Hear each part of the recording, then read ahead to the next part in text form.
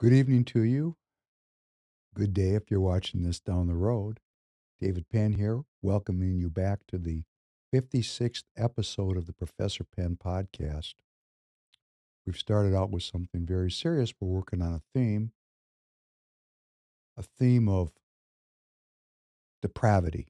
What happens when human arrogance runs off the rails to the extent that a scientific class of people decides who shall live and who shall die?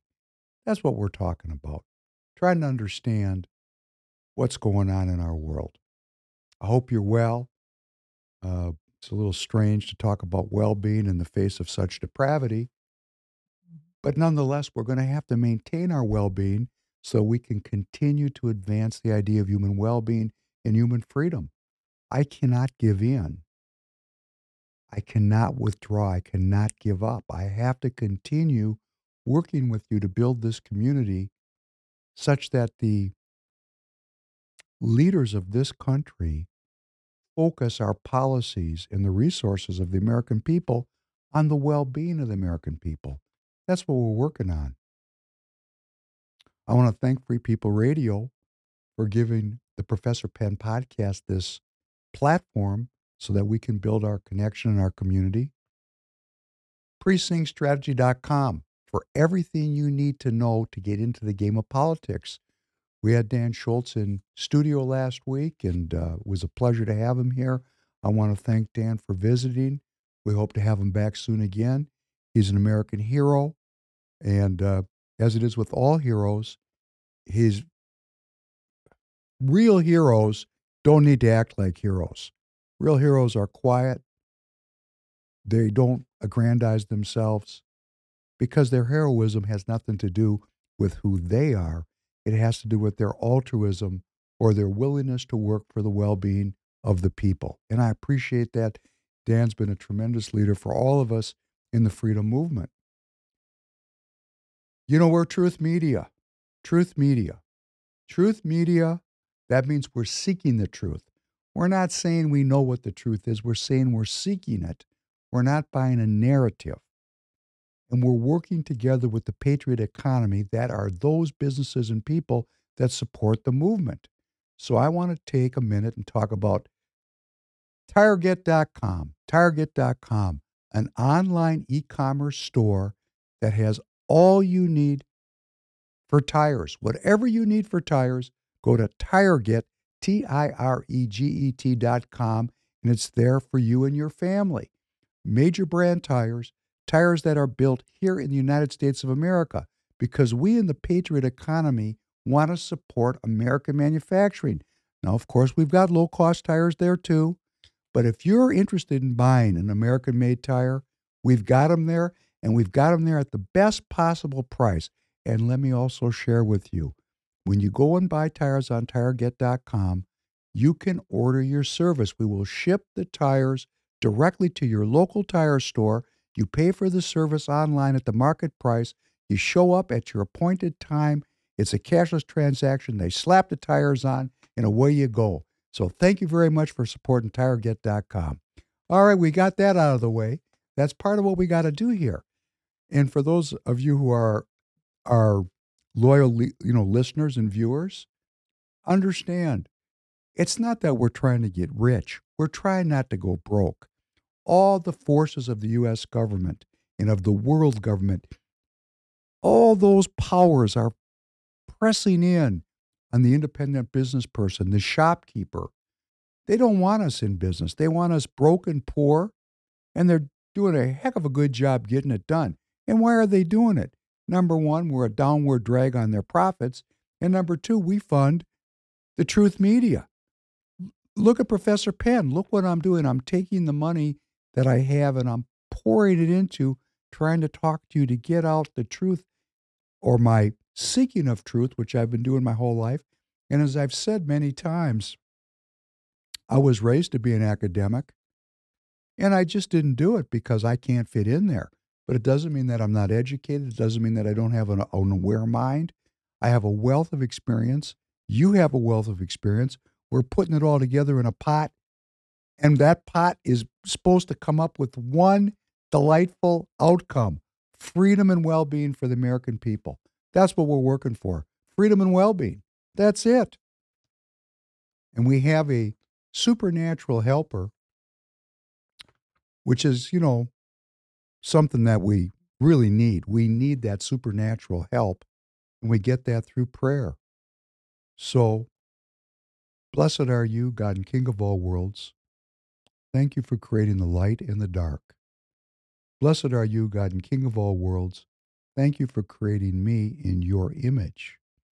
Blessed are you, God and King of all worlds. Thank you for making me an American. Blessed are you, God and King of all worlds. Thank you for making me free. Blessed are you, God and King of all worlds. Thank you for healing the blind. Blessed are you, God and King of all worlds. Thank you for feeding the people. Blessed are you, God and King of all worlds. Thank you for releasing the bound. Blessed are you, God and King of all worlds.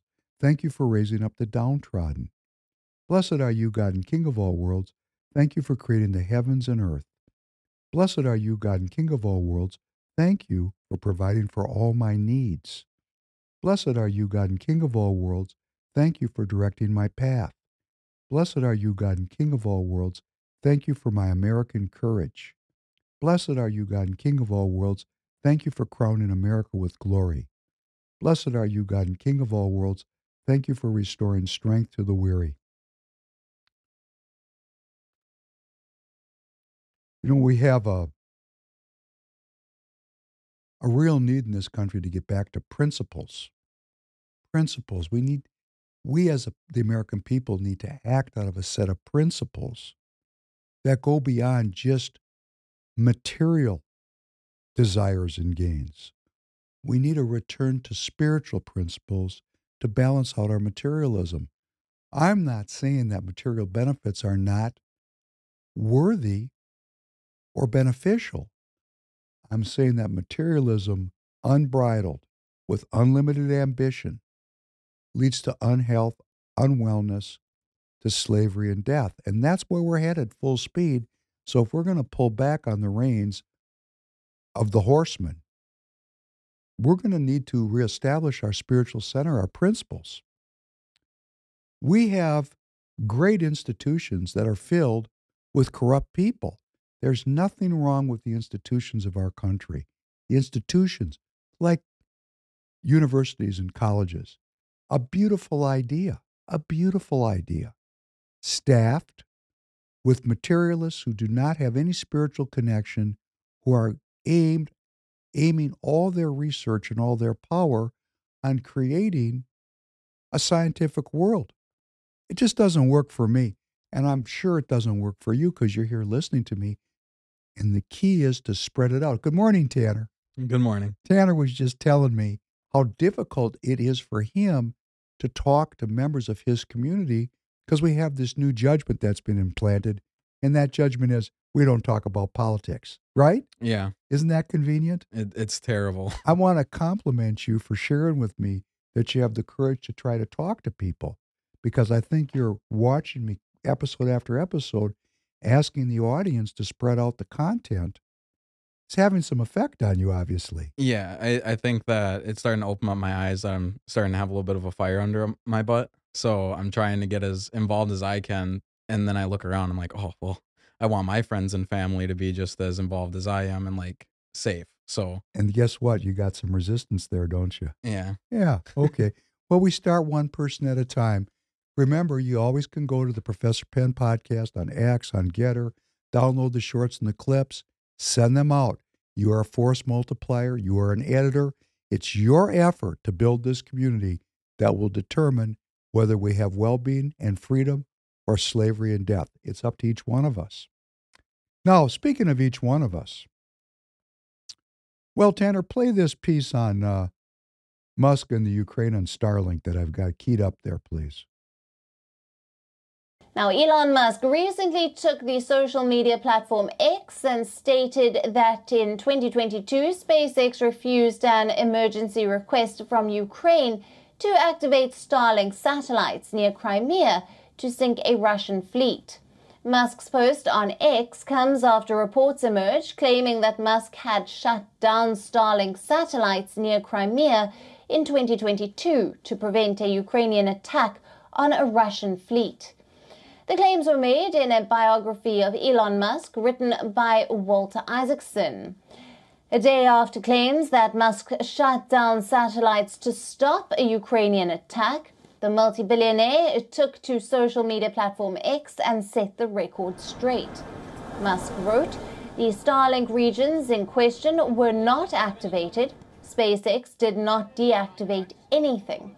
He further added there was an emergency request from government authorities to activate Starlink all the way to Sevastopol, the obvious intent being to sink most of the Russian fleet at anchor. If I had agreed to their request, then SpaceX would be explicitly complicit in a major act of war and conflict escalation. According to Musk's biography, written by Isaacson, Ukraine was directing submarine drones to attack the Russian fleet off the coast of Crimea. However, after Musk's orders to disconnect the Starlink satellites, the drones lost connectivity and washed ashore without hitting the targets. The biography, which is to be released next week, claimed that Musk feared Russia would launch nuclear weapons if Ukraine successfully attacked Crimea.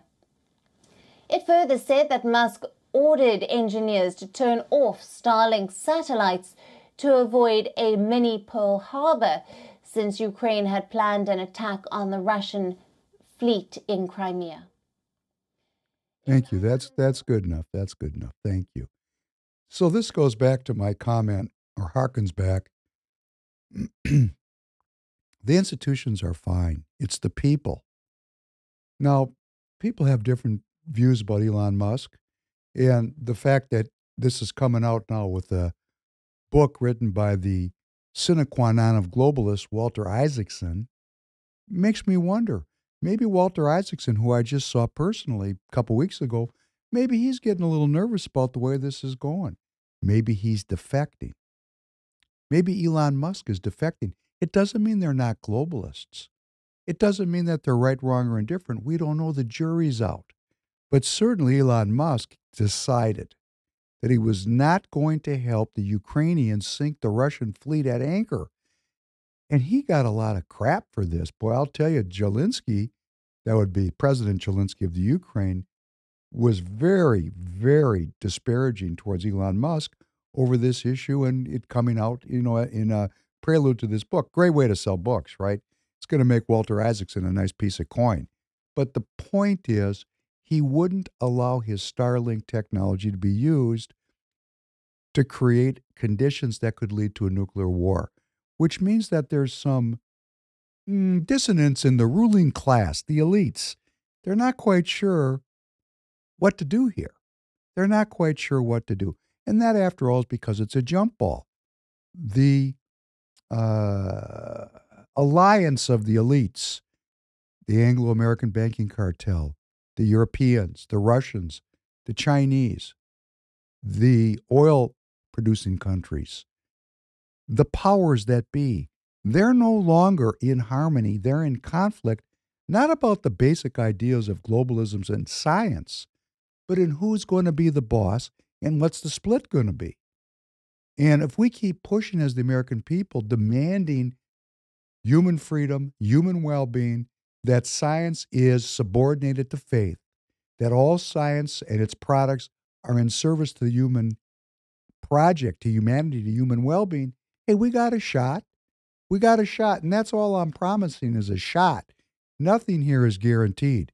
This is a very, very dangerous moment. And that's why I'm going to ask you to form that community, bring people to the podcast. It sounds like I'm trying to make money. Okay, if I make money, I stay on air and I have even more resources to work in the movement. Help us make this movement a success. There are many, many people doing this. And you're listening and watching to many others. I know it. But we are a very detailed political process podcast, which we embed within the entire context of philosophy, history, and politics. So we're doing things a little bit differently, and I need your help, and I want to thank you for sharing it with me. So it's not the institutions, it's the people. If the people proclaim sacred honor, our institutions will be filled with sacred honor. Go back on your own because you have to see it for yourself. Go look at the mottos of our elite institutions, that those mottos that were assigned to these institutions when they were established. And you'll see that these institutions were established specifically and only to transmit the concept of sacred honor from one generation to the next. Hey, our institutions have been occupied by people without sacred honor. That's our fault, and it's our opportunity to fix it. So that's what we're going to work on together. Interesting subject matter today. The title of this episode is American Nazis, and a subject that troubled me for many years, and something that I want to comment on today is Nazis and communists. So we're going to take 15 minutes and talk about Nazis and communists philosophically. What's the difference? Who are these people, Nazis and communists? Tanner, can you play this 57-second clip on Hitler and his prediction about European Jewry, please?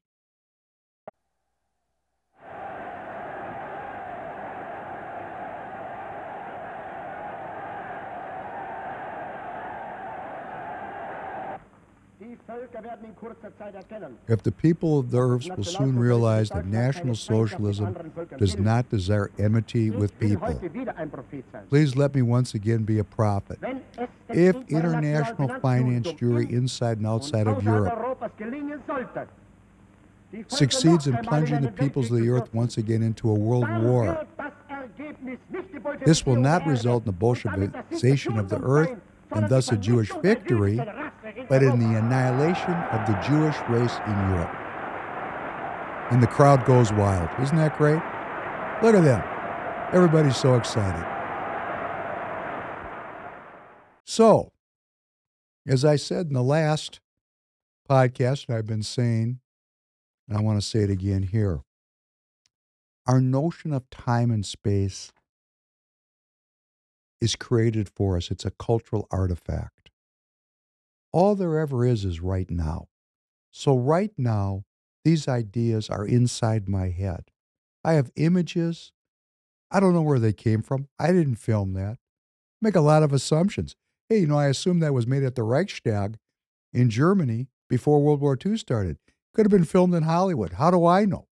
I mean, there's a lot of things here that get very bizarre when you go down that rabbit hole. What's down at the bottom of that rabbit hole? That's why we don't want to stick our arm down there. And when I stick my arm down that rabbit hole, what I see is Hitler didn't predict that the German people would prevail in a battle against Bolshevism, or that Nazism would become the prevailing political ideology of the world. What he predicted was, as a prophet, let me be a prophet once again, that if the world is plunged into another war, European Jewry will be destroyed. And yes, it was. So actually, if you look at it from that perspective, Herr Hitler's goal was 100% accomplished. Let's play this next one, please. This is very interesting. Let's learn a little bit more about neo-Nazis and communists.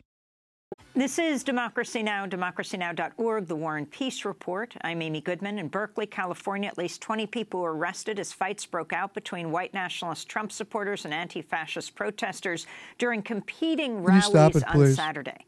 Now, this Democracy Now! Is a very leftist news source.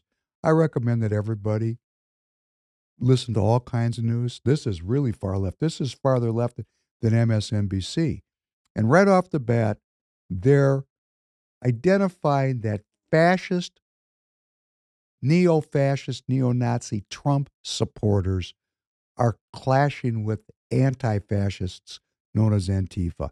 So right off the bat, if you happen to be what's quote-unquote a MAGA Republican, if you have that role, you are being identified by the left as a Nazi, a fascist. Please continue. The Trump rally was organized in part by a group called the Proud Boys, which describe themselves as Western chauvinists. Can we stop that, please? And these Proud Boys were involved in the January 6th event, and their leadership is going to jail for like forever. They're going to jail forever because the armed insurrection these people are terrorists and they're getting 20-year prison sentences, and bye-bye for these people. Their lives are over. Please continue. By Gavin McInnes, the co-founder of Vice magazine. Photos show some of the Trump supporters posing with the Nazi salute. Police say at least one person was stabbed during the clashes. Several more were injured. In one instance, a known white supremacist was videotaped punching a young anti-fascist woman named Louise Rosalma in the face. The man who was seen punching her is Nathan D'Amigo, a former Marine who founded the white supremacist organization known as Identity Europa. To talk more about what happened at the rallies, we go to Washington, D.C., where we're joined by Shane Bauer, award-winning senior reporter at Mother Jones. He reported on Twitter during the protests that some of the Trump supporters were members of armed right-wing militias. His recent piece headlined, "I went behind the front lines with the far right." Can we stop it just for a second? So let's look at the motif here as we get through this. What this news commentator is presenting is that Trump supporters are Nazis, fascists, and that they're beating up women. Hey, you couldn't get any worse than that. That's really the worst, right? A man who's a fascist, who's a white man with short blonde hair, punching an anti-fascist woman right in the face and knocking her down. Doesn't get any worse than that. And I have to say, for everyone, because I know I have a lot of young people listening to me, it doesn't matter if it's a man or a woman. If you have superior skill, martial skill, and you harm weaker people, that's dishonorable. There's no honor when the strong parasitize the weak. That's what we're fighting. So let's be very cognizant if you've never hit someone. And if you've never hit someone, it's unexplored territory, uncharted territory. Please listen to Professor Penn about this. Honor comes in risking your life, not in beating up the weak. Please continue. Agitators who invaded Berkeley. Last year, he wrote about the ongoing undercover with right-wing border militia. He also just won a National Magazine Award for Best Reporting for his reporting going undercover at a private prison. Shane, welcome back to Democracy Now! Talk about what you saw on the streets. Thanks for having me, Amy. Well, essentially, Shane, this is the third major clash that has happened in Berkeley of this kind, and each of these rallies have had a larger representation of white nationalist groups. This rally was called by a coalition of the far right under the banner of free speech. It was they were saying it was a free speech rally in the city that was known for its 1960s free speech movement. I think many of the counter-protesters saw that this free speech banner as a cover for white supremacist groups and fascist groups to organize. So when I went to the demonstration, essentially the park that it was being held in was cordoned off by the police. The police were checking people for weapons. There were people there was essentially a line drawn between the two sides, and people were shouting at each other. And it didn't take long before the situation turned into an all-out brawl where dozens of people are punching and kicking each other. And as time passed, the police essentially disappeared, and there was kind of for hours ebbs and flows of major clashes between the two sides. I want to turn to a clip, one of the videos that you posted. A couple of videos you posted on Twitter from Saturday's protest. In these clips, you talked to police officers on duty during the protest. You guys are hanging back. Be a good question for the chief of police. I mean, I haven't seen the cops around people and just beat the out of each other. A public statement, right? No, I'm just asking you guys. I mean, you're here. I would defer you to our public information officer. So they told you to hang back? As I said, I defer you to our public information officer. What's your next question?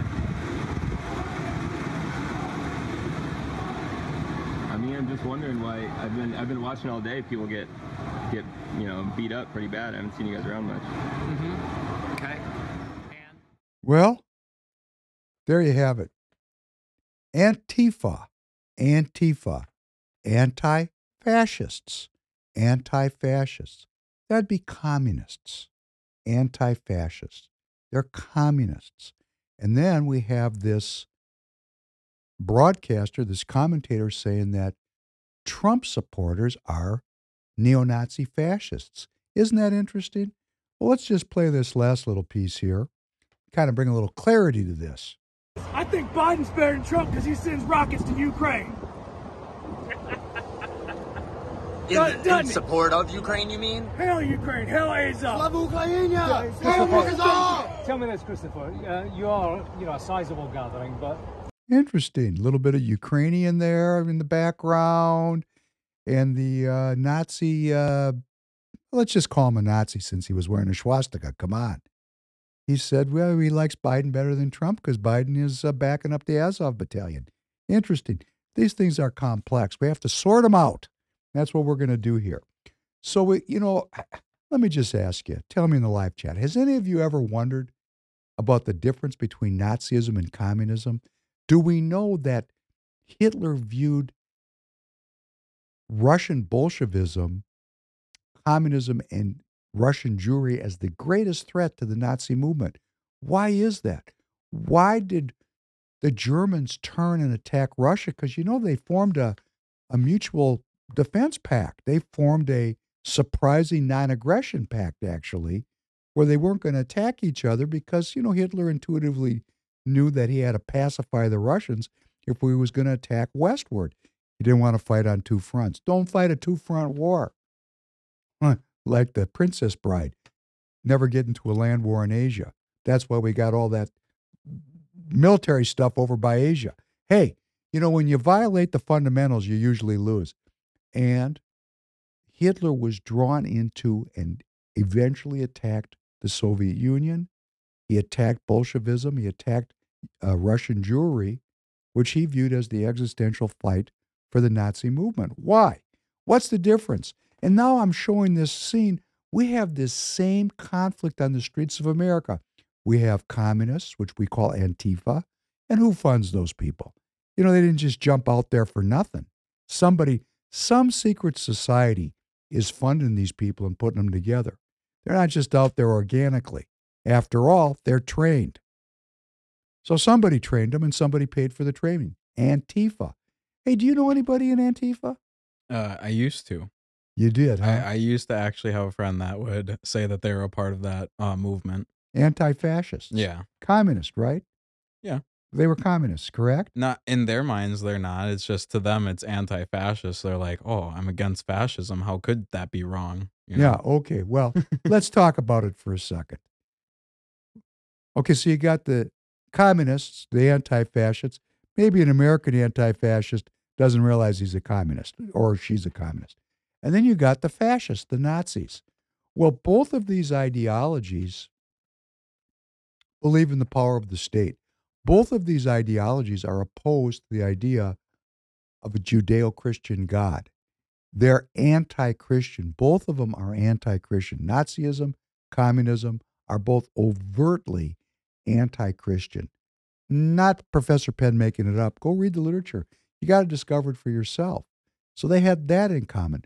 Both of them, these philosophies, Nazism and communism, believe in a totalitarian state governance where democracy, which we're going to talk about a little bit later downstream here today, where the idea of people working together in a relatively harmonious and Republican fashion or Democratic fashion, that's no good. We have to have state centralized control for the good of the people, for the good of the people. The organization of the economy of both is state central planning, and the fascist organization is that there are individuals who work in close cooperation with the state to accomplish state economic goals. In the communist model, the state actually owns the means to production. We thought, of course, that the Nazi fascist organization of economy was more efficient, but we've learned because of the rise of China that that was more about the German people than it was about Nazism. Because, we have the Chinese with a very communist form of government, and they do just great economically. So it's really about the people and their industriousness and how hard they want to work. But these two groups are very similar. What is the difference? What is the difference? It's spiritual. Nazism is a political movement that is operationalizing a very Darwinist, Galtonian concept that the Nordic race is the master race. It's very similar to communism, except when you get to the bedrock, it's just about the Nordic German people, period. They're in charge. The Slavic people, in this, that the Germans fought, the Soviet Union, they were viewed by the German people to be a much less developed race of people, and the Jews even less so. So the Nazis looked at the Soviet Union as a product of the Slavic race and the Jewish race, and in the mind of the Germans, they had overthrown the Tsars, which was in the mind of the Germans, was a Germanic leadership. And there's a lot of truth to that. If you go back and look at the lineage of the House of Windsor in England and the Tsars in Russia and of the royalty throughout Europe, there was a lot of German influence and German lineage in those groups. The Germans decided that everything good came from the master race, and the Slavs, of course, the Soviet Union, rejected that. They said, nah, we have a more egalitarian, at least in philosophy, an egalitarian model where workers of the world unite, not just master race workers. Workers of the world unite, and those two ideologies were in conflict, not in terms of totalitarianism, not in terms of the centralization of power within the state, not in terms of how economics was organized, very similarly, but the goal of the one, which is to erect a master race, hey, they were against the overthrow of the Tsars, which they viewed as a Germanic leadership group. They were against the Slavs and the Jews that they viewed as taking over the Soviet Union, taking over Russia. So these two groups, we have to understand the roots of this, because guess what? It's going on right here in the United States. So let's take a little look at Nazis and Communists American style. Like Love American style, Nazis and Communists American style. Let's take a look at this first clip here in Central Florida. Our top story at 5, though, anti-Semitic rallies in Central Florida over the weekend, sparking outrage and calls for action among people across the state. We're glad you're with us tonight. I'm Matt Austin. And I'm Lisa Bell. Demonstrators wearing Nazi clothing could be seen near UCF on Saturday and on an overpass along I-4 on Sunday. Some of you were even sending pictures into our newsroom as this was happening. Tonight we have team coverage. News 6's Nadia Yanis is speaking with Jewish community leaders. But first we begin with News 6's Eric Von Enken, who has the very latest on how government and county leaders are reacting and the investigation into these demonstrations. Eric? Lisa, the Orange County Sheriff's Office tells me that right now they're trying to determine, did a crime occur here at this demonstration this weekend? Was it more than just a legal demonstration? Hateful or not, they say was a crime committed when a fight broke out here. Men and women with neo-Nazi armbands, flags, and posters stood on the corner of this Waterford Lakes intersection on Saturday, shouting words of white supremacist hate. Orange County Sheriff's deputies confirmed this video is part of their active and open investigation into the demonstration, and this part of the video, a fight in the street, investigators say involved the demonstrators and a passerby. UCF Chabad Rabbi Chaim Lipsier says it was a Jewish UCF student who was punched in the video. Yes, it was a Jewish UCF student that kind of got into a little bit of an altercation with them. They pepper sprayed him and they They spit on him and shoved him around and stuff like that. Also over the weekend, troopers broke up this demonstration of hate on an I-4 overpass in Orlando, telling News 6 it's illegal to obstruct traffic or hang signs on overpasses. Local leaders almost immediately condemned the hate. State Representative Anna Escamani was among the first last night, followed by the Orange County Sheriff, the Orlando Mayor, the Orlando Police Chief, State Senator Randolph Bracey, Florida Senate President Wilton Simpson today, U.S. Senator Rick Scott, and just this afternoon, Governor Ron DeSantis. We're going to take our record in Florida and what we've done, sign the strongest anti-Semitism bill in the country. I'm sure he didn't mean sign the strongest anti-Semitism bill in the country. What he meant was he wants to sign the strongest anti-Semitism bill. Continue, please. We've stared down companies who were indulged in BDS like Airbnb, and we've won. We've provided record funding for Jewish day schools, and we've had the strongest relationship between Florida and Israel than we ever had in terms of education, business, all these tremendous things that have happened since our state visit in 2019. The governor also strongly pushed back, he says, against inferences from Democrats accusing him of having something to do with this. He says absolutely not. He says, as you heard there, Florida has always strongly supported Jewish people. He called these demonstrators this weekend malcontents, and another word that we can't say on TV. We're now live in Waterford Lakes. Eric Von Eichen getting results, News 6. Eric, thank you. Well, they hung it on Governor DeSantis, this display of, why do they call them neo-Nazis? They're Nazis. Come on. They're dressed up as Nazis. They got Nazi regalia, and they're giving it this Nazi salute. I mean, they're not neo-Nazis. They're Nazis. I don't get into this neo thing. And they're hanging it on DeSantis because he is a Republican governor. And, there's all this thing, DeSantis is the big antidote to Trump. Trump's just ruined. Well, let's say Trump goes away, and now DeSantis is the guy. Hey, he's a Nazi. That didn't take long, did it? He's a Nazi. What could be worse?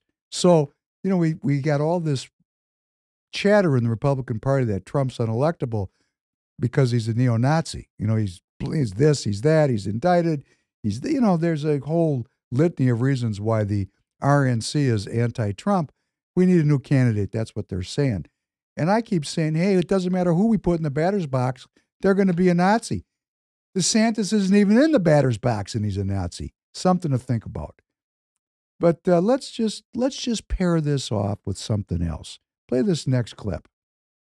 Well, that incident and others prompted the governor to put a public health order in place taking aim at gun violence. Action 7 News reporter John Carnelli is here with those details. Yeah, Doug, the order begins today and will be effective for 30 days unless it's renewed. The governor says she knows people will disagree with certain portions. Governor Michelle Lujan Grisham says gun violence in New Mexico is a problem. Gun deaths are the leading cause of death for children 1 to 19 in New Mexico. From 2017 to 2021, 143 children were killed by guns. 49% of those were homicides. It's stats like those that led Governor Lujan Stop, Grisham. please. That went by kind of interestingly. 49% of the deaths of children were homicides. You know what that means, Tanner? That means 51% were suicides. Isn't that interesting? That just kind of goes, in other words, the majority of the gun violence deaths by children were suicides. Oh, please continue. To put in place a public health order centered around gun violence. It asks that no person other than officers shall possess guns at public schools or parks, and that while transporting guns, they must be in a locked container or have a trigger lock. The governor also laying out how the order will affect our state's open carry law. So effective immediately, no person other than a law enforcement officer or licensed security officer shall possess a firearm, either openly or concealed, within cities or counties, averaging 1,000 or more violent crimes per 100,000, and more than 90 firearm-related emergency department visits. According to those standards, Bernalillo County and Albuquerque are the only two places in the state right now that are under that part of this emergency order. But Governor Lujan Grisham knows the order will likely face a legal challenge, as some would argue it's unconstitutional to not allow citizens to exercise their right to carry. I can invoke additional powers. No constitutional right, in my view, including my oath, is intended to be absolute. Zachary Stop. Ford- No constitutional right is intended to be absolute. We don't know. We don't need to go back to this governor. She's a communist. I don't care what she calls herself, progressive, liberal, Democrat. No, she's a communist. Because what she's saying is our Constitution is there's nothing enduring about our Constitution. Everything can change. And what she's doing here now is she is running out a beta test for the national Democrat establishment. She's trying to see if she can get away with abrogating the Constitution and restricting gun rights with executive order under the guise of a health emergency. And of course, it is a health emergency when 51% of the gun deaths caused by suicide. Oh, that's definitely a mental health crisis. But I'm going to tell you a little story here about what happened to the Jews in Germany right after the Nazis took power in 1933. One of their first initiatives, of course, they didn't have to pass any bills because they had absolute power. That's why I called it an initiative. They confiscated any guns owned by Jewish people. Disarm them. That's scary, right? And of course, this is used as a justification for fighting against gun restrictions in this country. And scholars, if you look on Wikipedia, come out and say, well, it really couldn't have made any difference in Nazi Germany because Jews were less than 1% of gun owners. Not the point, scholars. The point is they removed the opportunity for individuals to defend themselves against threats from any source. They just disarmed the people. I'm going to read you something about China.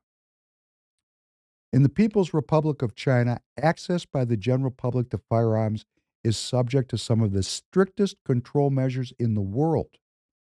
With the exception of individuals with hunting permits and some ethnic minorities, civilian firearm ownership is restricted to non-individual entities.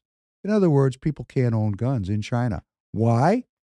They've removed the ability of the Chinese people to defend themselves against any threat. It's just what it is. So I'm just going to share with you, to me, we're talking about the difference between Nazis and communists. So we got these Nazis rallying, and my goodness gracious, we got to get rid of everybody's guns because these Nazis are a threat to the health and safety of the people. These Nazis are a health crisis, an emergency. We have to protect the people from Nazis by removing the ability of people to protect themselves. That's the theme that's going on here. And we need to think this through. And remember, we're an underground transmission. I try to speak in a way that's going to keep me on platform. And I'm going to hope that you have the ears to hear and the eyes to see. And so I'm going to leave this segment with a personal story. We've all heard of the concept of a recurring dream. Everybody familiar with that? If you're not, let me know in the live chat and we can have a 15-minute segment on recurring dreams. Tanner, do you know what a recurring dream is? Yeah. Do you have any? No. Great, I do. Would you like to know what my recurring dream is? If you like it or not, I'm going to tell you. And it's not fun. Oh, boy. Okay. Here's my recurring dream. Because as a young person, when my father told me the story of how my family was killed in the Ukraine and told me about individual people who were my relatives that were brutally and horrifyingly destroyed by a eugenicist genocidal regime called the Nazis, who were implementing a eugenic strategy, I just couldn't understand why 6 million people consensually got in rail cars, consensually got out of rail cars, consensually walked into concentration camps, and were gassed. I mean, 6 million people. Hey, that's a lot of people. I mean, really, if you got 30 guards and 40,000 people, hey, there's going to be some people that get shot, but those guards aren't going to make it, right? And the people didn't rise up. And that really bothered me, that the people did not transmit the information one to the other, that they didn't organize politically. Or as I talked about my friends at the cafe in 1933, Rob and Scott, my best friends, we didn't get organized. We got killed. Of course, my family, I ran away. I survived because we got out. But most of the people didn't get out, and I was so horrified by that. I started to have this terrible recurring dream, and the dream was I was in a concentration camp,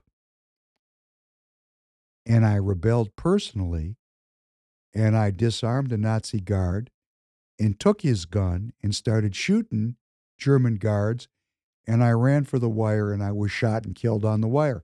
And I've had this dream innumerable times. And what this dream is a expression of my helplessness and my rejection of helplessness. In a sense, you could say that the Professor Penn podcast is an outgrowth of that recurring dream because I do not want to die helpless. I don't want to go down a path of slavery and death. I want to go down a path of human well-being and freedom. So this idea of disarming people, this idea of making people subject to being unable to defend themselves, let us think about that. Let us not be deplatformed. Let us think about the juxtaposition of these two ideas, that we have Nazis who threaten the well-being of our country, and we have communist politicians that are putting out executive orders of health emergencies to disarm the people, because the threat is there, after all. These people are threatening. So these are the issues that we have to deal with. We have to think about them very systematically. We have to discover it for ourselves. We got to find it for ourselves. So let's talk a little bit about the value of citizenship. Now, this is really critical. The value of our citizenship. I'm a citizen of Minnesota, state of Minnesota, and I live in a city called Minnetonka, Minnesota. Minnetonka is a western suburb. It's a relatively affluent suburb compared to the core city, but we have some very wealthy people and we have some very middle-class people. And before I became active in politics, they passed legislation in Minnetonka, in our city, that instituted what's called ranked choice voting. That's called ranked choice voting. And you need to look this up. Ranked choice voting is not I vote for A or B. This is a voting system where there could be 8 people on the ballot, and you rank the people from top to bottom, and there's a very complex process about how the winner is selected. And this is gaining steam. It's a cultural change. It's very important to the left. It's a leftist idea to change the way we vote. Now, I want to motivate the people of Minnesota who are pushing out this content to start to work together to oppose this ranked choice voting. And as it so happens, a very valiant political activist in Minnetonka has collected enough signatures to get a ranked choice ballot referendum on the November election ballot, which means the people of Minnetonka can vote to end ranked choice voting. And I'm going to urge all citizens to get out to the polls to oppose ranked choice voting. And why am I doing it? Well, I live in Minnetonka. I'm trying to lead a political movement that restores the value of American citizenship. I know ranked choice voting is a scam for 2 reasons. The first reason is I don't understand it. I've been reading about it for 2 years, and I still don't get it. And if I don't get it, and you know Professor Penn, I'm pretty educated. I'm not a dummy. I'm not saying I'm the smartest person. But when I read something the first time through and I don't get it, I know it's a scam.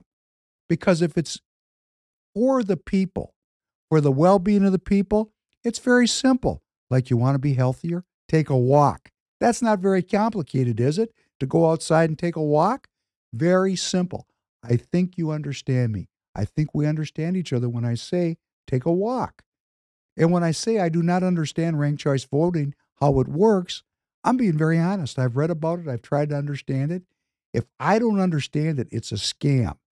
And what it does is it reduces the value of my citizenship because sometimes my vote is not even a winner or a loser. The people I vote for just disappear in the ranked choice. So I don't even vote for the loser. Not the winner, not the loser. I just don't exist anymore in the political process. It's a way to diminish the power that you and I have as American citizens. So we need to get out in Minnetonka. We're focusing all of conservative media, as you're going to see later on in this broadcast. We're focusing conservative media on this fight. Now, Minnesota, it's about Minnesota, but it's about whatever city or state you live in, because the same globalist versus nationalist arguments are going on everywhere. The same communist versus fascist arguments are going on everywhere. This has never ended. It never began. As you're going to see when we get down the road a little bit farther in the podcast, this has gone on since the beginning of human history, this argument. This is an ongoing battle of ideas. Freedom and well-being or slavery and death. You pick them. It's up to each one of us to make that decision. So, if you're pushing out the content, the election is coming up in November. We need to get American citizens to the polls. You know, it doesn't matter if you're Democrat or Republican. Those are artificial distinctions. Let's think about this as American citizens. Why would we want to have an election process which diminishes the value of my citizenship? Everything we do as American citizens should be to increase it, unless, of course, you want global governance. If you want global governance, where our leadership is so far away from our neighborhoods that they do not care about our families, they do not care about our children, they do not care about our neighborhoods, then hey, have at it. I'm trying to convince you to come over to the nationalist side. We want governance that responds to the needs of individual people, individual families, their well-being and their longevity. And ranked choice voting is the first thing we got to change in Minnetonka, where I live. So please go to the polls, and I'm going to give you more information on this in the podcast to come. It's our first skirmish to see if we can develop the political will to move the needle and change the diminishment, the reduction in the value of who I am as an American citizen. Nothing could be more important. And let me just show you what these communists do. Let's call them out for what they are. Let's not mince around about it. Let's get off this Democrat and Republican thing. We got nationalists, we got globalists, we got American citizens, we got communists, worldwide communism. Let's play this piece on redesigning the Minnesota flag. Well, you see it flying above the state capitol and other prominent locations across the state. Our state flag was adopted by the 1957 legislature. But there is an effort now at the Capitol to redesign it along with the state seal. Fox 9's Rose Schmidt live from the Capitol tonight to explain. Rose? Well, this is not the first time a proposal like this has been discussed in this building, but the plan is gaining traction. A point of contention, though, is who should be involved in the flag redesign process. For more than 6 decades, this royal blue flag has represented Minnesota, but there are state lawmakers who feel it's time for a change. The Minnesota message must be timeless, it must use traditional colors and symbols, and it must be unifying. A proposal discussed Thursday in a Senate committee would create a commission to redesign the state flag and state seal. The bill's author says the seal currently depicts a white settler taking possession of the land, while a Native American rides on a horse in the background. And it's hard to be proud of a seal that seems to say our Indigenous people are not wanted in their own state. In 2001, an organization of flag enthusiasts and scholars ranked Minnesota's flag among the top 10 worst in the U.S. and Canada because it fails to follow these 5 principles: simple, meaningful, basic colors, no lettering or seals, and distinctive. A Republican senator offered his own design. It depicts the North Star. But it was quickly shot down in committee. The redesign group would have lawmakers from both parties, plus residents and members of several minority group councils: African Heritage, Latino Affairs, Asian Pacific, and Native American tribes. But Republicans questioned whether that would accurately represent the state's makeup. Which leaves about 83% of our population that's not being represented on this board specifically. We'd have nobody from the German community, the Irish community. We have a pretty big Polish caucus here, no one from the Polish community.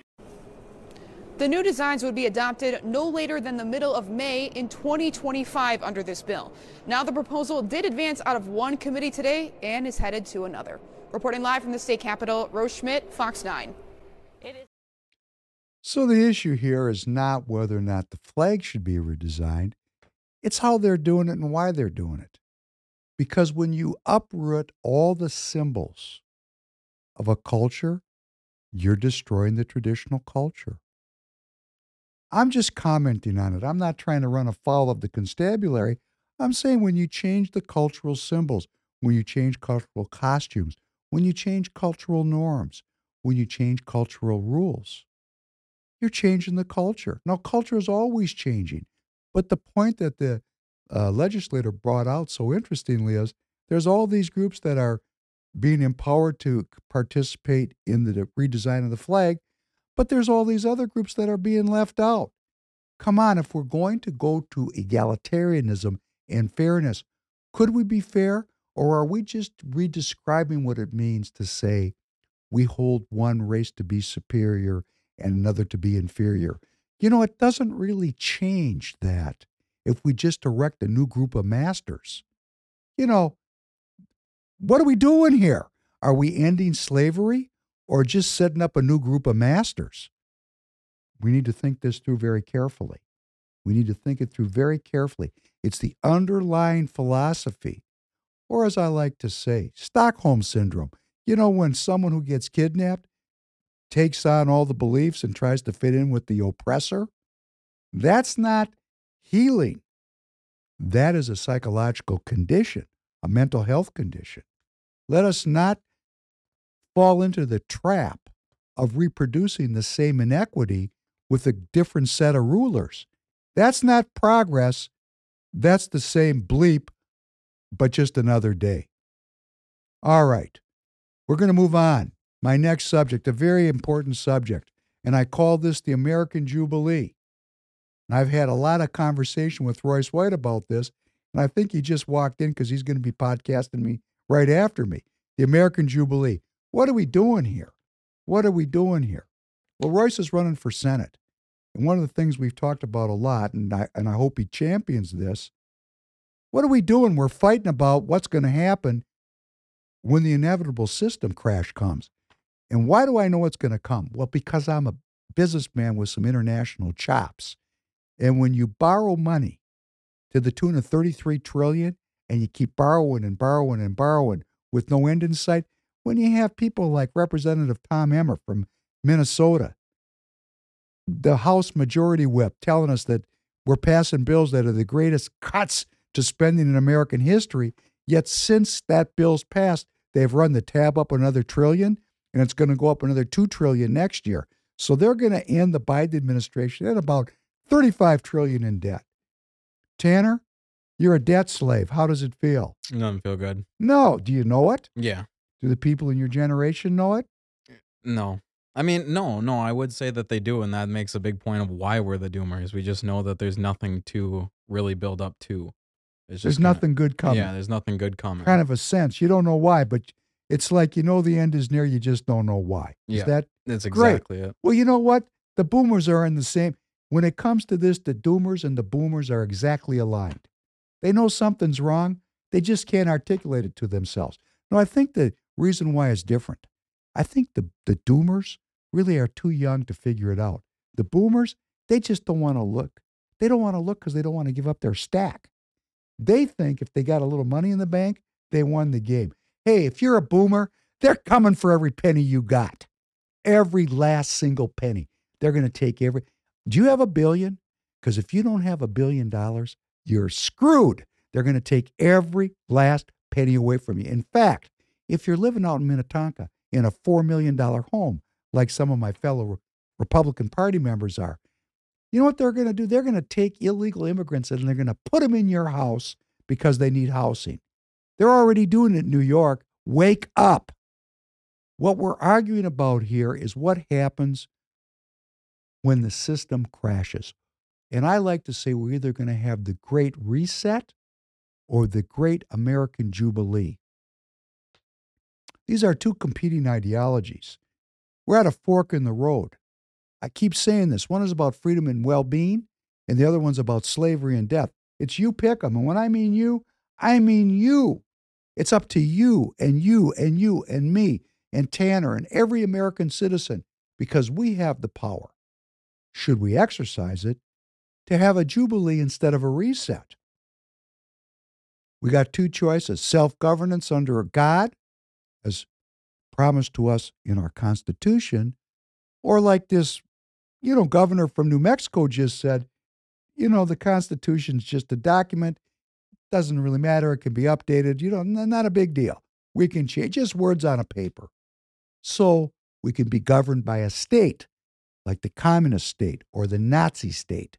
You pick it. It's kind of, what's the difference, communists and Nazis? There is no difference. The difference is a scam. We're going to talk about that next time. I developed an artificial distinction today, but if the state does not believe in God and the state's totalitarian, hey, what's the difference, right? What's the difference to me as an American citizen, or in that case, an ex-American citizen, because I'll be a subject, not a citizen. We got debt versus equity. Are we going to have a debt society or an equity society? Well, we're $33 trillion in debt. Quite obviously, we got a debt society. And let me ask you a question. Do you owe money on your credit card? Tanner, do you have a credit card? No, I do not. Good for you. Tear up your, you have a thing called a scissors. Snip, snip, snip. Get rid of those credit cards. Stop using credit cards. That is a convenience that's leading you to a digital prison. Yes, you can't get, your credit rating's going to go down without a credit card. I get it. You know what? Credit, you're going to have credit so you can borrow money, so you can be a slave. Why? Let's develop equity. So that's what we're talking about here is the Great American Jubilee. There's going to come a moment out here where the currency is going to fail. Now, I don't know if it's tomorrow or many years from now, because the Fed has tremendous power, and the central banks around the world have the power to regulate the value of our currencies. The currency will fail when they want it to fail, not when I want it to fail. And when it fails, we got two paths. And this is why we're doing politics. If we have American nationalists in the Senate, people like Royce White, who care about the American people and believe in God, we're going to have a jubilee. And what does the jubilee mean? It means who's going to pay the tab? You and me, as American citizens, going to get taxed by the government and they're going to take everything away from us, or the masters are going to pay. The banks are going to pay. The multi-billionaires are going to pay, or some combination thereof. Where does the concept of the Jubilee come from? This is very interesting. Did you know that the Jubilee is a religious concept? Comes right out of the Old Testament.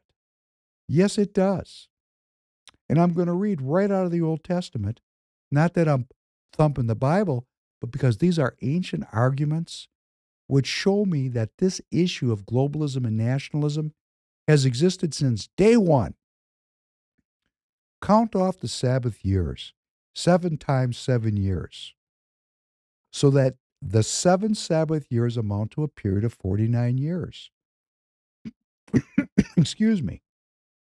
Then have the trumpet sounded everywhere on the 10th day of the 7th month.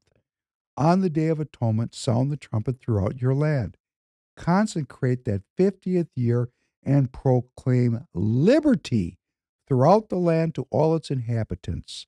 It shall be a jubilee for you. Each of you is to return to your family property and to your own clan. The 50th year shall be a jubilee for you. Do not sow and do not reap what grows of itself, or harvest the untended vines. For it is a jubilee, and it is to be holy for you. Eat only what is taken directly from the fields. In the year of the jubilee, everyone is to return to their own property. What this means is, every 50 years, if you got down on your luck and you had to sell your farmland, you're supposed to go back to the person you sold it to and be fair one with one another and buy it back if you have the money. But if you don't have the money, the person you sold it to is religiously bound to give the land back to you. That means land ownership belongs to God, and the value of the land is not in the land itself, but in the ability of the land to produce food. A very different concept than what we have here in the United States today. If you sell land to any of your own people or buy land from them, do not take advantage of each other. This is right out of the Old Testament. Do not take advantage of each other. You are to buy from your own people on the basis of the number of years since the Jubilee. Hey, it's called prorated. And they are to sell to you on the basis of the number of years left for harvesting crops. Not the value of the land, but the future value of the crops that come off the lands. It's about making food for individual families. Self-governance, right in the Old Testament, which of course we're told is the patriarchy, and let's just ignore it. Of course they are, because it involves individual self-governance. It's not about the state.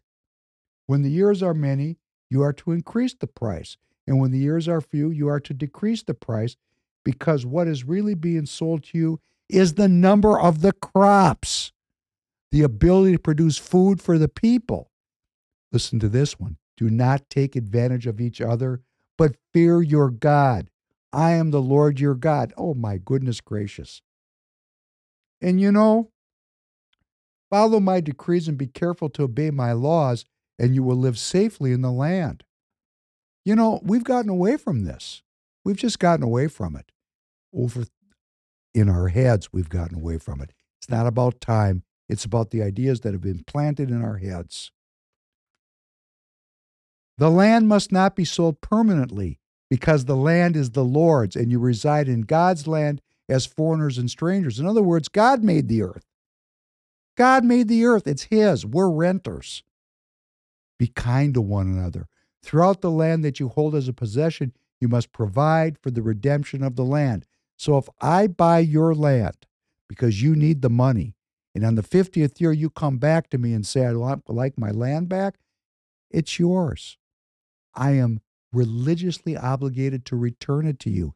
It's a completely different concept of land ownership. It's very communist, actually, if you think about it. But let's discredit the book, because in this case, individuals are sovereign. And in the communist model, the state is sovereign. So we have a conflict now between individual self-governance and statism, right in a book that's thousands of years old, written by primitives. Come on. How can we discredit this? Everything you need to know is in this story. This is a great one. Listen to this one. Anyone who sells a house in a walled city retains the right of redemption a full year after its sale. During the time that 1 year, it's like a warranty, a 1-year warranty. During that time, the seller may redeem his house. But if it is not redeemed before a full year has passed, the house in the walled city shall belong permanently to the buyer and the buyer's descendants. So the Old Testament is making a distinction between globalism and nationalism before we even had the idea of globalism and nationalism. If you're living in the countryside and you're self-governing and you get down on your luck and you have to give up your land for money to survive, You get your land back in the 50th year. You always are given a right to self-govern. It cannot be taken from you if you're living off the land. But if you go to the city, now the land has an intrinsic value because you cannot go grow crops in the city. And you've given up your self-governance for the safety of a walled city. I could talk about this for 5 hours. We're going to stop talking about it and come back to it. Because in this ancient book about the Jubilee, this discussion of the Jubilee, we're talking about the forgiveness of debts for those that will self-govern. And if we are self-governing in the United States of America, when the time comes, the land will be returned to us, and we will liberate ourselves from debt slavery, and we will recreate our country as one nation under God, where a creator has granted us unalienable rights, those being life, liberty, and the pursuit of happiness. That's all we have to do, is get back to understanding who we are and how this game works. Everything else is just a con. We're being conned. We're being conned. Conned. It's a long con. Oh, when you're being conned and you're a mark, all you got to do is wake up and say, hey, the con's over. And guess what? The con artists, they run away. They run away because they know their scam's been revealed. And that's what we're doing here together on the Professor Penn podcast. We're looking at these cons and these scams. We're talking about them together. We're discovering them together. And we're going to look at the con artists and we're going to go, hey, you know what? The scam's up. And away they're going to run. Just that simple. If any of your fellow Israelites become poor and sell themselves to you, do not make them work as slaves. They are to be treated as hired workers or temporary residents among you. They are to work for you until the year of the Jubilee. The slaves are let free. They and their children are to be released, and they will go back to their own clans and to the property of their ancestors. This is an anti-slavery document that is fenced as a document of slavery. Well, the biggest lies work the best. Or as the minister for propaganda, Joseph Goebbels, said, tell a lie often enough and it becomes the truth. So when you see all these Antifa people screaming about fascists, religious fascists, read the book. If you read the book, you'll find the truth that can set us free. We wouldn't.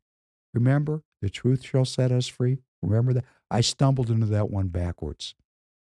Thank you for listening. It's about the Great Jubilee. It's about the Great Jubilee, the American Jubilee, where our debts are forgiven and we're let loose from the debt slavery that we're all living under right now. I think, Tanner, you probably owe a couple $100,000 when you take that $33 trillion and divide it over the 350 million Americans. You're in the hole a couple $100,000 already. How's that make you feel? Not good, right? And every year it's going to go up. It's going to keep going up, and I'll tell you what their plan is. They're going to foreclose on the net worth of the American people. Oh, some of you are in your 40s. I bet you have a 401k. I'm not giving investment advice. Let me make this very clear. I don't give medical advice. I don't give investment advice. But if you have a tax-protected retirement account, whose money does that belong to? Ask yourself that question. If you have your money in a bank, whose money does that belong to? The Old Testament, it was talking about no money in the bank. Grow your own food. Grow your own food. Set yourself free. Oh, no, we don't do that, Professor Penn. Why not? Why can't you have a garden? Why can't I do? I'm growing my own food, and I'm far from being a farmer, and I'm starting to get back to it because I want to be free. I certainly don't want to be starved to death. Did you see those pictures of those people at the beginning of the podcast today? We're going to play it at the end because I know many of the viewers and listeners come in late. Take a look at what it looks like to be starved to death. Okay?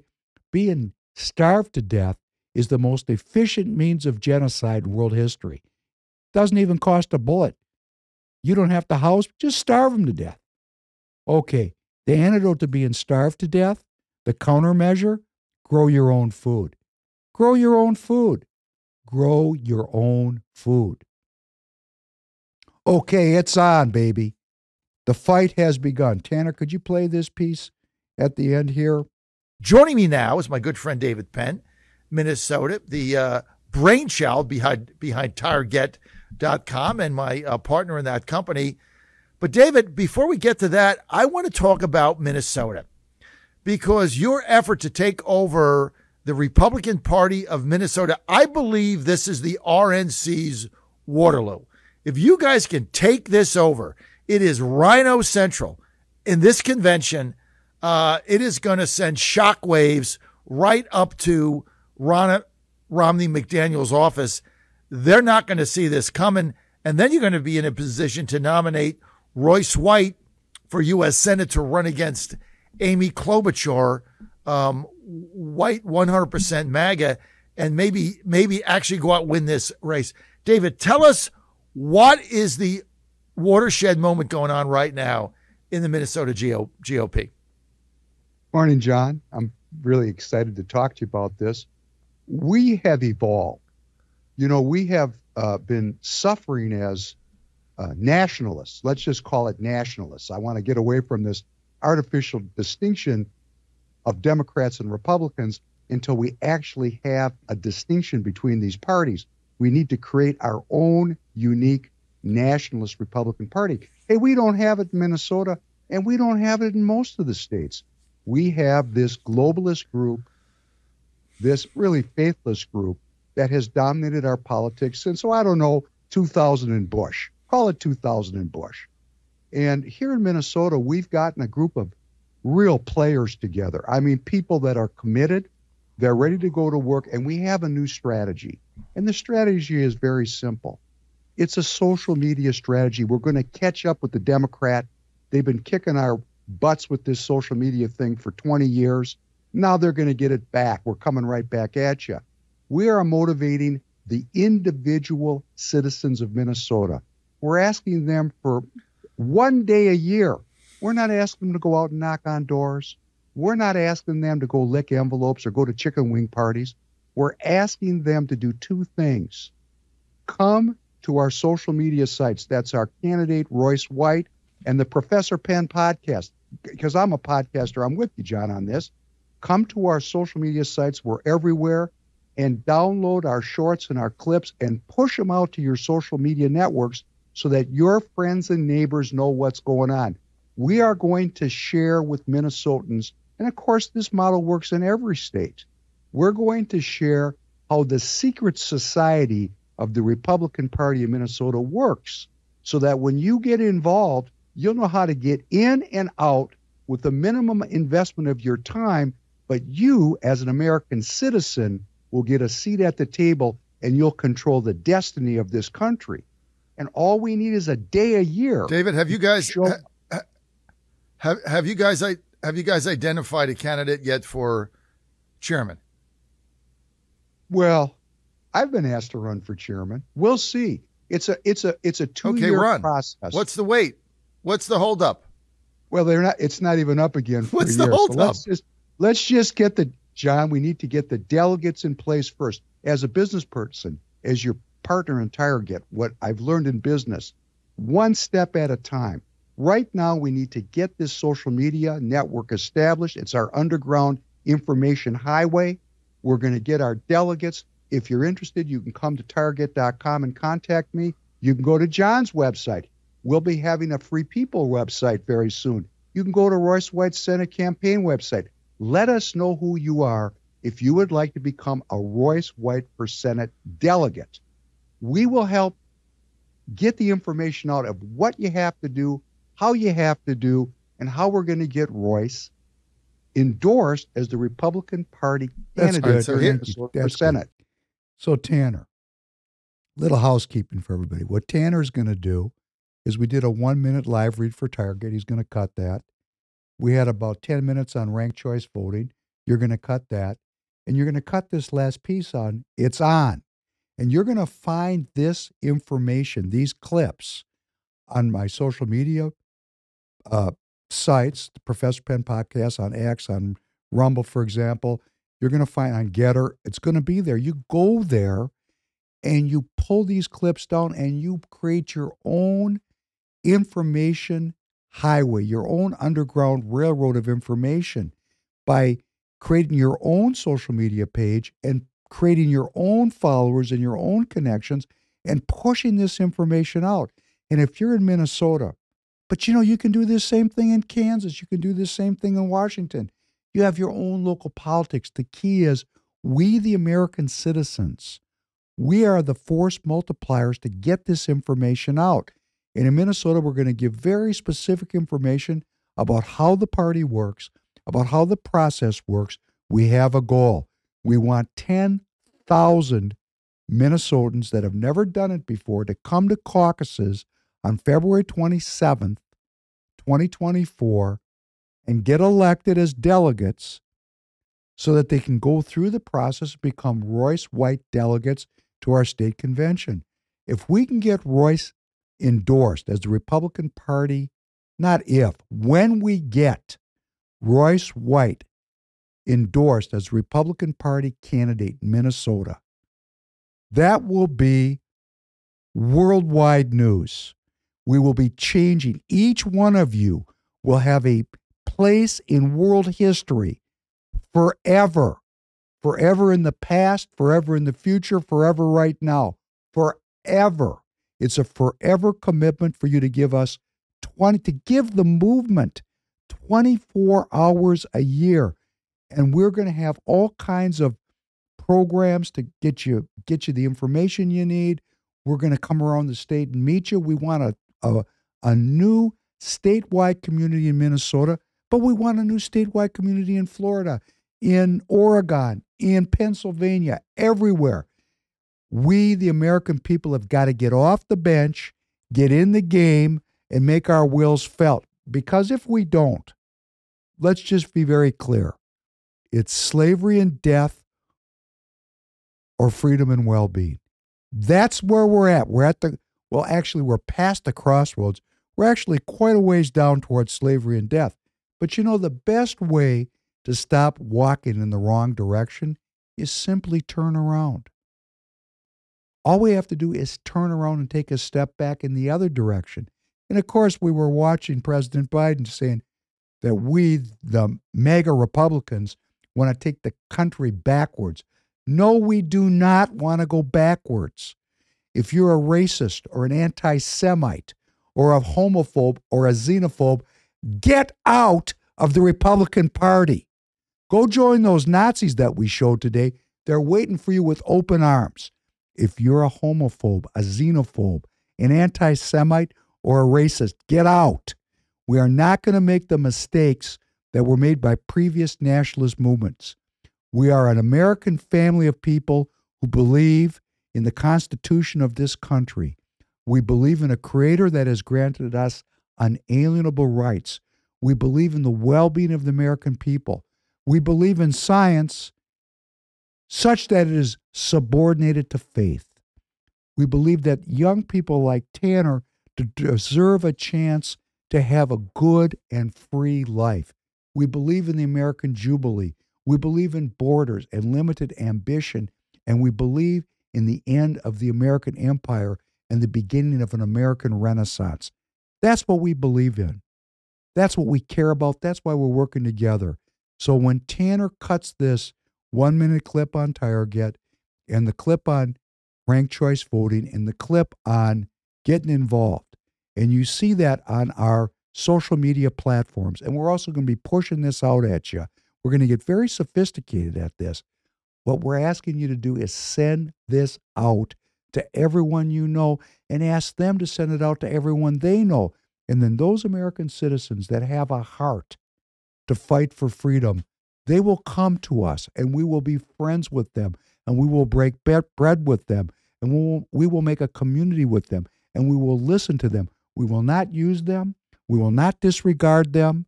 We will not view them as data. We will view them as American citizens.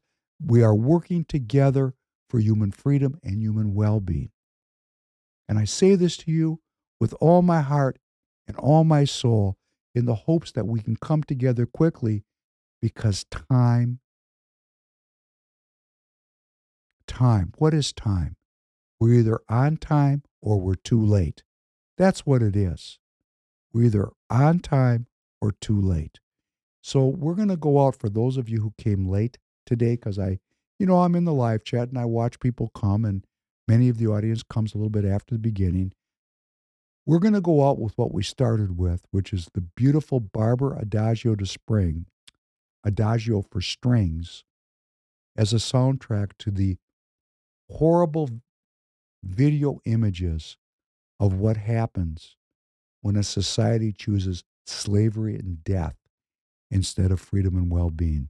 I thank you for joining. I appreciate your participation very much. I love the live chat conversations. Check out Royce White. Please call me crazy. I know many of you already are doing that. Spread the Professor Penn podcast. It's the election season. It's time to get it on. Thank you very much.